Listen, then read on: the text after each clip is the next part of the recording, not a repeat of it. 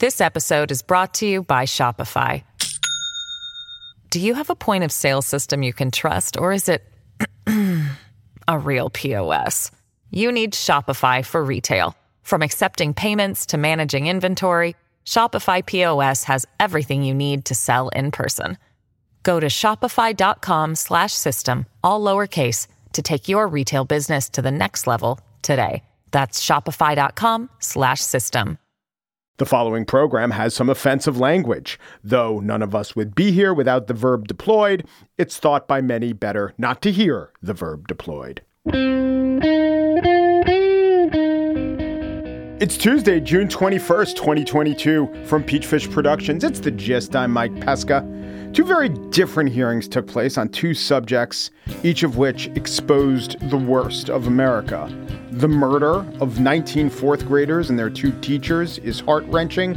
The perpetuation of an attack on the Capitol and democracy is jaw-dropping, but also, at times, proved to be poignant. The last witness of the hearing first. She is Wandrea Shea Moss, a civil servant in Georgia who loved helping people exercise their rights as voters. Then she and her elderly mother were targeted by Rudy Giuliani and many of the coterie of Trump miscreants who concocted preposterous fictions to advance their cause of the big lie. And the big lie had real costs.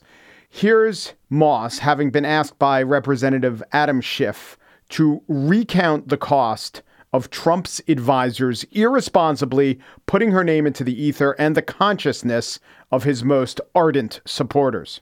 It's turned my life upside down. I no longer give out my business card. I don't transfer calls. I don't want anyone knowing my name. I don't want to go anywhere with my mom because she might yell my name out over the grocery aisle or something. I don't go to the grocery store at all.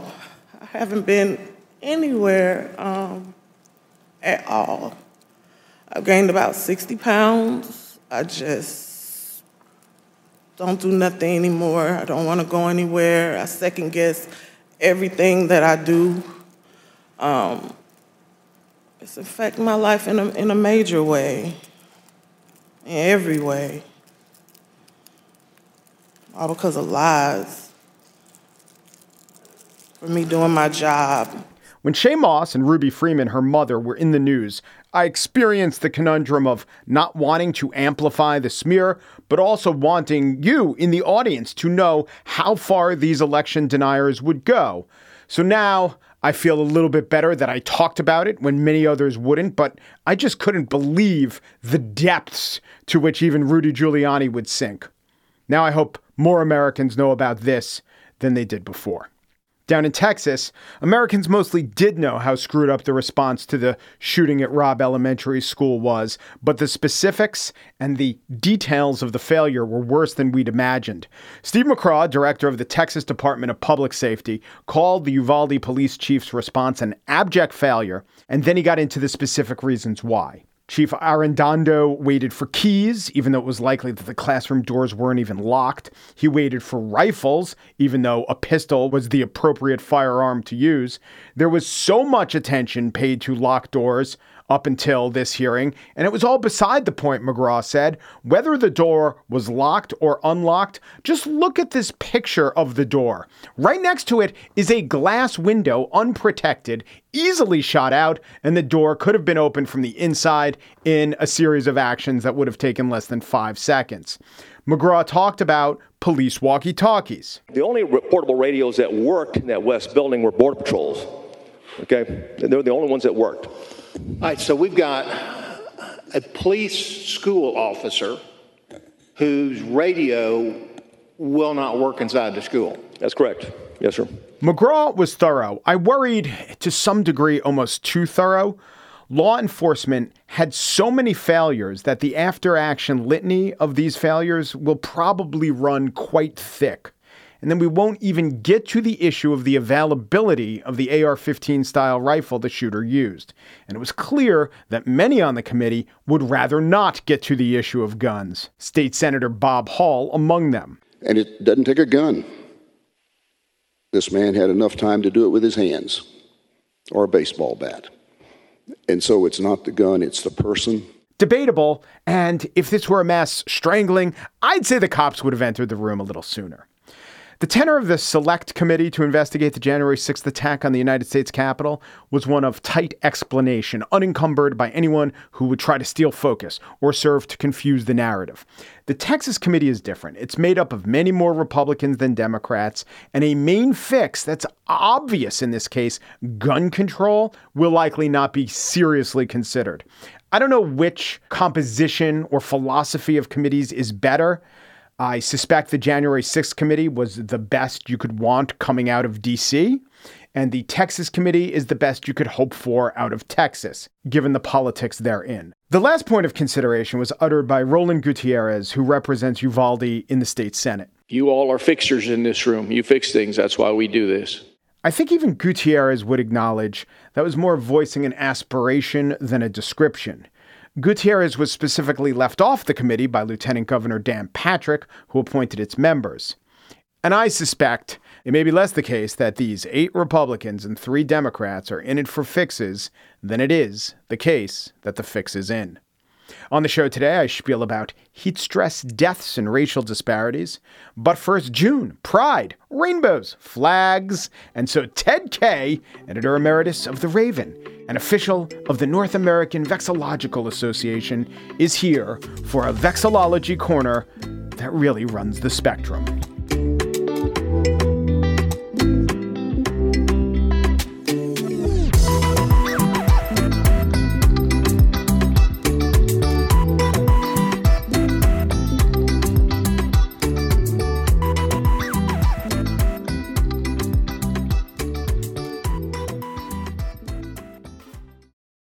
This episode is brought to you by Shopify.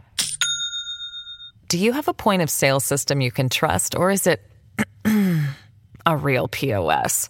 You need Shopify for retail. From accepting payments to managing inventory, Shopify POS has everything you need to sell in person. Go to shopify.com/system, all lowercase, to take your retail business to the next level today. That's shopify.com/system. Can you feel the pride all around you? I know I can.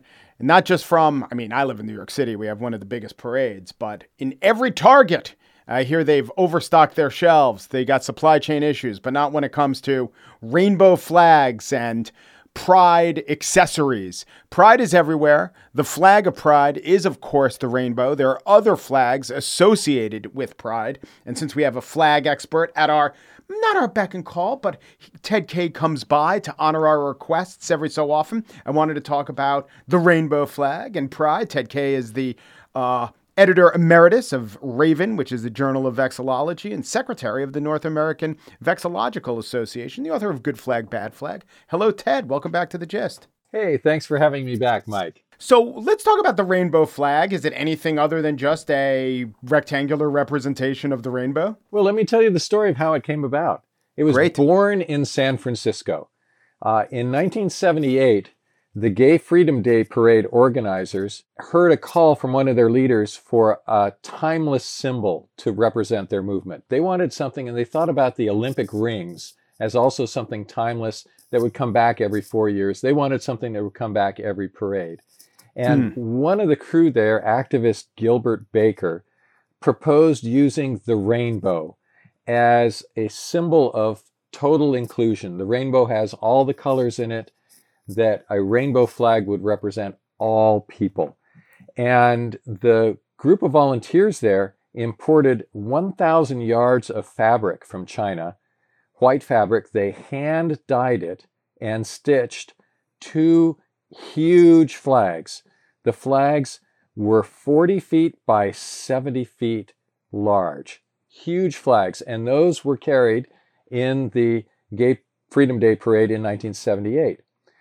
That sparked the idea of rainbow representing the Pride movement.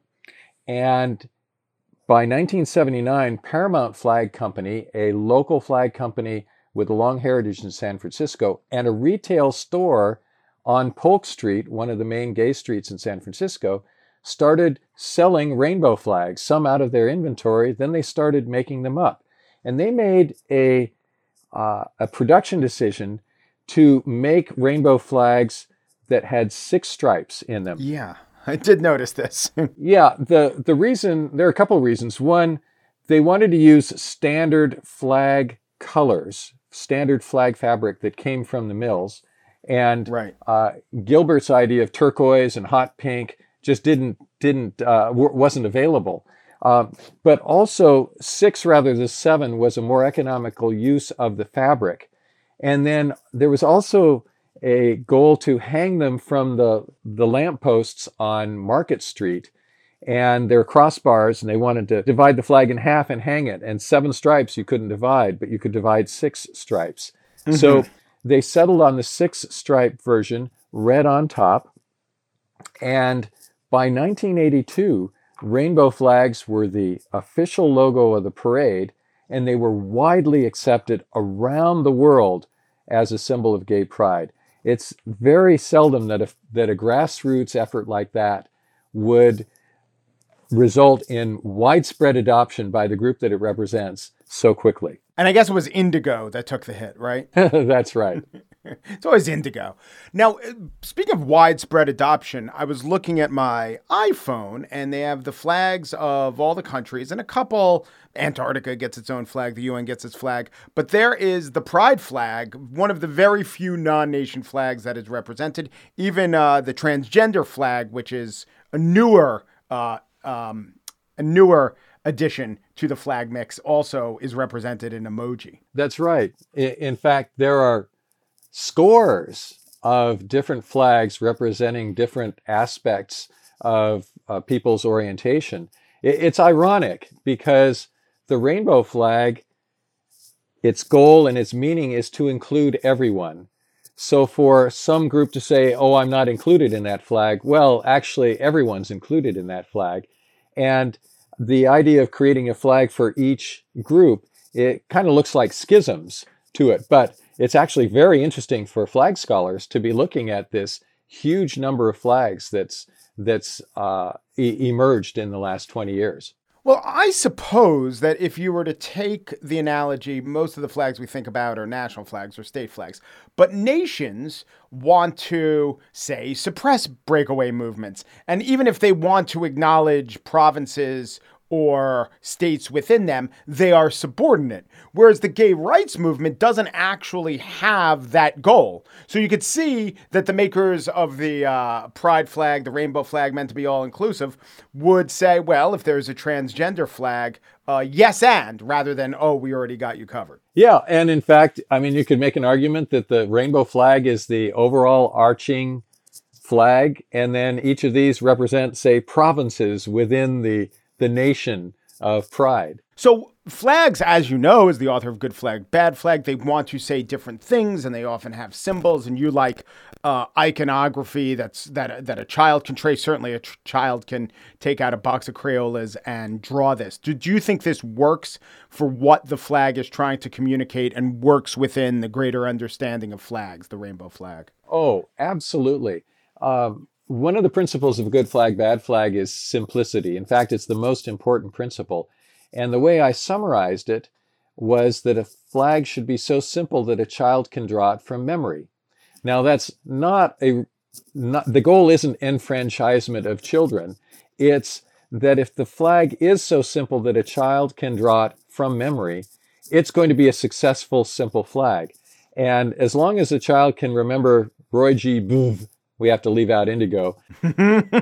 As long as a child can remember it or even sort of figure it out, a rainbow flag is very easy to draw.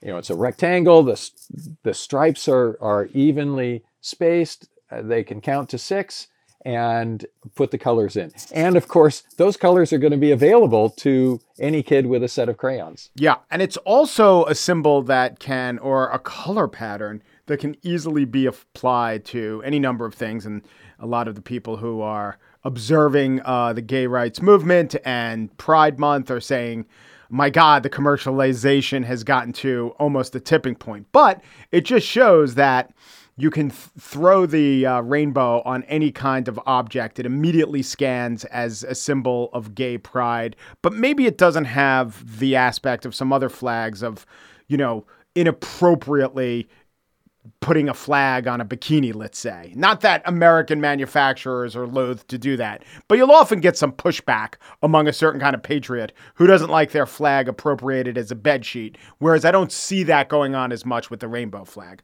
probably because of the properties of the flag itself. Yeah, I think you can look at it at two levels. One is whether the flag itself gets put on things or whether the design elements of the flag are incorporated into those things. Abby Hoffman wearing a flag shirt is different from something, a political campaign that uses white stars on a blue field and red and white stripes, but not necessarily constructing a flag. The beauty and the magic of the rainbow flag is it's just 6 colors. And as long as those 6 colors are placed in some kind of sequence, it doesn't have to be a rectangle with stripes to invoke the symbolism that the flag represents. I don't see a lot of sense that you were talking about that there's some kind of desecration of the flag if it's put on a T-shirt. Right. And I think that's because the American flag arguably is the centerpiece of our civil religion. You actually can't desecrate something unless it is sacred. The sacredness of the American flag is wrapped up in the American civil religion, and I don't think the rainbow flag has gotten that kind of embrace by people. But I want to use the word embrace. The commercialization that some people might see of the rainbow flag, I see is the world embracing that symbol as representing that group of people. And by using that symbolism, whether flying the rainbow flag or putting the rainbow colors in some kind of advertisement, I think is a positive thing. There's a newer version of the rainbow flag, which has as a chevron elements of the transgender flag and also a brown stripe and a black stripe. In use, has this replaced the classic 6-stripe rainbow flag? I don't think so, but certainly many people are flying that. Again, it's ironic to have a black and a brown stripe on a rainbow flag that already represents everybody. Yeah. I mean, there are no orange colored people or green colored people. Why have extra bands? Design wise, it doesn't make a lot of sense. Politics wise, within the community, I understand why it emerged. But I think you make a very good point that all of these variants are actually variants of the pride flag. I mean, the rainbow flag is the grandfather of all these flags, and it's spawning this huge family tree of flags that represent different groups. And I think it's very interesting to watch, and it certainly makes those parades more colorful. Are any nation flags or prominent state or province flags as colorful? 6 different colors? Is that a record? No, it's not a record at all. And in fact, the rainbow flag has been used before the gay pride movement. Cusco, Peru has used the rainbow flag. There was a Masonic group, a girls affiliate of the Masonic order called the Rainbow Girls that used rainbow flags. In fact, when Paramount Flag Company first started selling rainbow flags in San Francisco in 78, 79, it was using up an inventory of Rainbow Girls flags that it had hanging around that nobody had bought. And so a wide variety of rainbow flags emerged before that 6-stripe version was settled on. But yes, from a country flag design standpoint, if you ignore shields and coats of arms or parrots that have a different color eye in them, most national flags don't go as far as 6 colors, but a great recent exception is the flag of South Africa, adopted in 1994, and it combines the colonial colors of Great Britain and the Dutch of red, white, and blue with the African National Congress colors of yellow, black, and green. And so the South African flag has all 6 colors. And it's from a flag design standpoint, one might say, well, that's a lot of colors. But from a meaning standpoint and a successful embrace of it by the public, it's a very successful flag. The flag we're talking about, the pride flag, the gay rights flag, it's simple, it's replicable. People see it, they immediately associate it with what it's meant to be associated with. So that is the proof of the pudding being in the taste, as it were. But sometimes people get very excited about flags because it reminds them of their homeland. But that doesn't mean the flag is necessarily good. No. In fact, people's relationship to flags can be deeply emotional. And there are two major reasons why people will stick with a design that may be not a very successful design, but they're passionate about it. One is propriety. It's my own flag. Nobody else has this flag. I have a specific relationship to this flag. This flag is of my country. The other is familiarity. I've grown up looking at this flag. This flag is what I see every time I look at a flag. I'm used to seeing it. And therefore, the psychological syndrome of the mere exposure effect kicks in and says, I'm used to it, so I like looking at it, so it looks good to me. So those two things, feeling that it's my own personal flag, I have a personal connection to it, and I'm used to seeing it, leads to folks continuing to embrace designs that might be more successful if they were simplified or upgraded.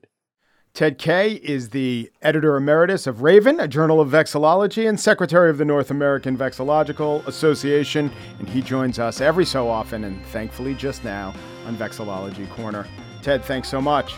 Thanks for having me here, Mike. Look forward to the next time.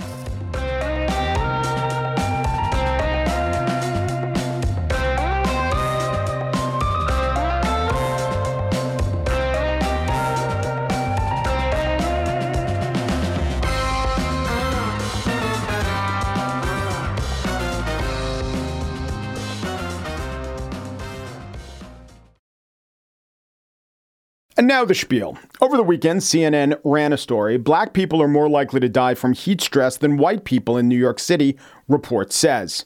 It was prominent on the homepage of CNN. It was a top 5 story on the CNN app. The @CNN Weather Center tweeted it to its 1.9 million followers. It got picked up by many advocacy organizations, mostly climate related, some social advocacy. And that headline that I just read you, it is true. Also true, the opening graph. I'll read it to you. There are hundreds of heat-related deaths in New York City each summer, but the rate at which black people die is twice as high compared to other racial and ethnic groups, the city's health department said. Which would lead even a careful reader to conclude that of the hundreds of heat-related deaths in the city, black people are dying at twice the rates of members of other ethnic groups. In fact, when I just said that to you, you probably said, yeah, you're just restating the first graph. I am not. It's tricky, but here is why. The key is the allision between heat-related deaths and heat stress deaths. Heat-related deaths, which New York City also refers to as heat-exacerbated deaths, just means heat played a role, and that does befall hundreds of New Yorkers a year. It is not noted on death certificates. It's calculated retroactively using statistical estimation methods to determine excess deaths. The CDC uses different terms and different numbers, but they talk about deaths in which heat was an underlying cause and that in which it is a contributing cause. Each year in New York City, there are many people who have many underlying conditions and almost never have central air conditioning who die, and heat plays a role in their death. Statistical researchers figure out after the fact. For them and those who are affected by almost all societal ills, there is a correlation to poverty. And since poverty has a clear and unmistakable racial dimension, poor African Americans do suffer from heat-related deaths more than whites. But we don't know how much, and it's almost certainly not twice as often. So where do they get that twice as often fact? It is the heat stress deaths. That's New York City's term, where the double the rate statistic comes into play. And that's the rate, double the rate. Here are now the actual numbers. The last year for which they kept the stats of heat stress deaths in New York, 5 people total died. Going back to 2011, which New York City does in calculating its stats, there have been a total of 96 heat stress deaths, with more than half occurring in the years 2011 and 2013 combined. In the last 7 years, there have been a total of 30 heat stress deaths. It's an average of 4.5 a year. Annually, the average number of white people dying from the heat, directly from the heat stress deaths, as per CNN's headline, every year, 2. Hispanic people, 2. Black people, 4. If the deaths were evenly distributed according to race, those numbers would be 3, 3, and 3. Not quite one, statistically speaking, Asian American person succumbs to heat stress deaths. It's also interesting that in New York City, the Hispanic population, the black population are roughly the same in terms of numbers. The Hispanic population doesn't suffer heat stress deaths any more than the white population. Interesting, don't know what it means. I think what it generally means is that these numbers annually, even over a decade, are so small that even minor variations can show up as big statistical swings. Heat-related deaths can be ameliorated by a program that New York City has undergone to get more air conditioning into homes, or at least into communities, but also specifically into homes. The city funds this program. It executes this program. It seems to be working. Like I said, there was a cluster of deaths a decade ago, and since then there have been relatively few. The city's report on heat stress deaths says, quote, inequities in community-level heat impacts stem from structural racism, which leads to neighborhood disinvestment, racist housing policy, fewer job opportunities, and lower pay. I'm not disagreeing with that, but I'm saying the solution to this acute problem is air conditioning. Just like another actual problem that I've talked about, maternal mortality disproportionately affecting black mothers, that can be solved via monitoring blood loss. It's not quite that simple. There are some other things that go into it, but I've talked about this a couple times in the past. California enacted big, sweeping, empirical reforms. They measure the blood instead of just eyeballing it. And this brought African-American maternal and infant mortality down to the levels that white, Hispanic, and Asian mothers experience in the rest of the country. I am not saying that structural racism doesn't exist. I am not saying root causes aren't important to study and consider and solve for. But in so many of our specific identifiable problems, the solutions need to embrace, identify who is suffering, and alleviate the cause of their suffering. The modern definition of racism, on the other hand, is highly contested. We can't even agree on what that word means. Even fair-minded people cannot agree on what that word means. People who are against racism. The definition of air conditioning is not highly contested. Furthermore, the framing of this as an issue of race and racism, not untrue, but air conditioning saves lives. That is very, very true.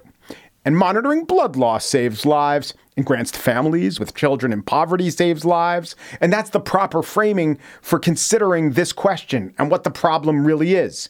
You have a targeted solution, you have necessary funding, you have the service providers subject to accountability. That's the formula I understand, and a formula that works for actually addressing many of our problems. Understanding the underlying dynamics, it's possibly useful. It's quite often interesting. It can spark different ideas or depths of knowledge. But just as often, it seems to me not to be the best course for delivering the most goods to the people who need those goods the most.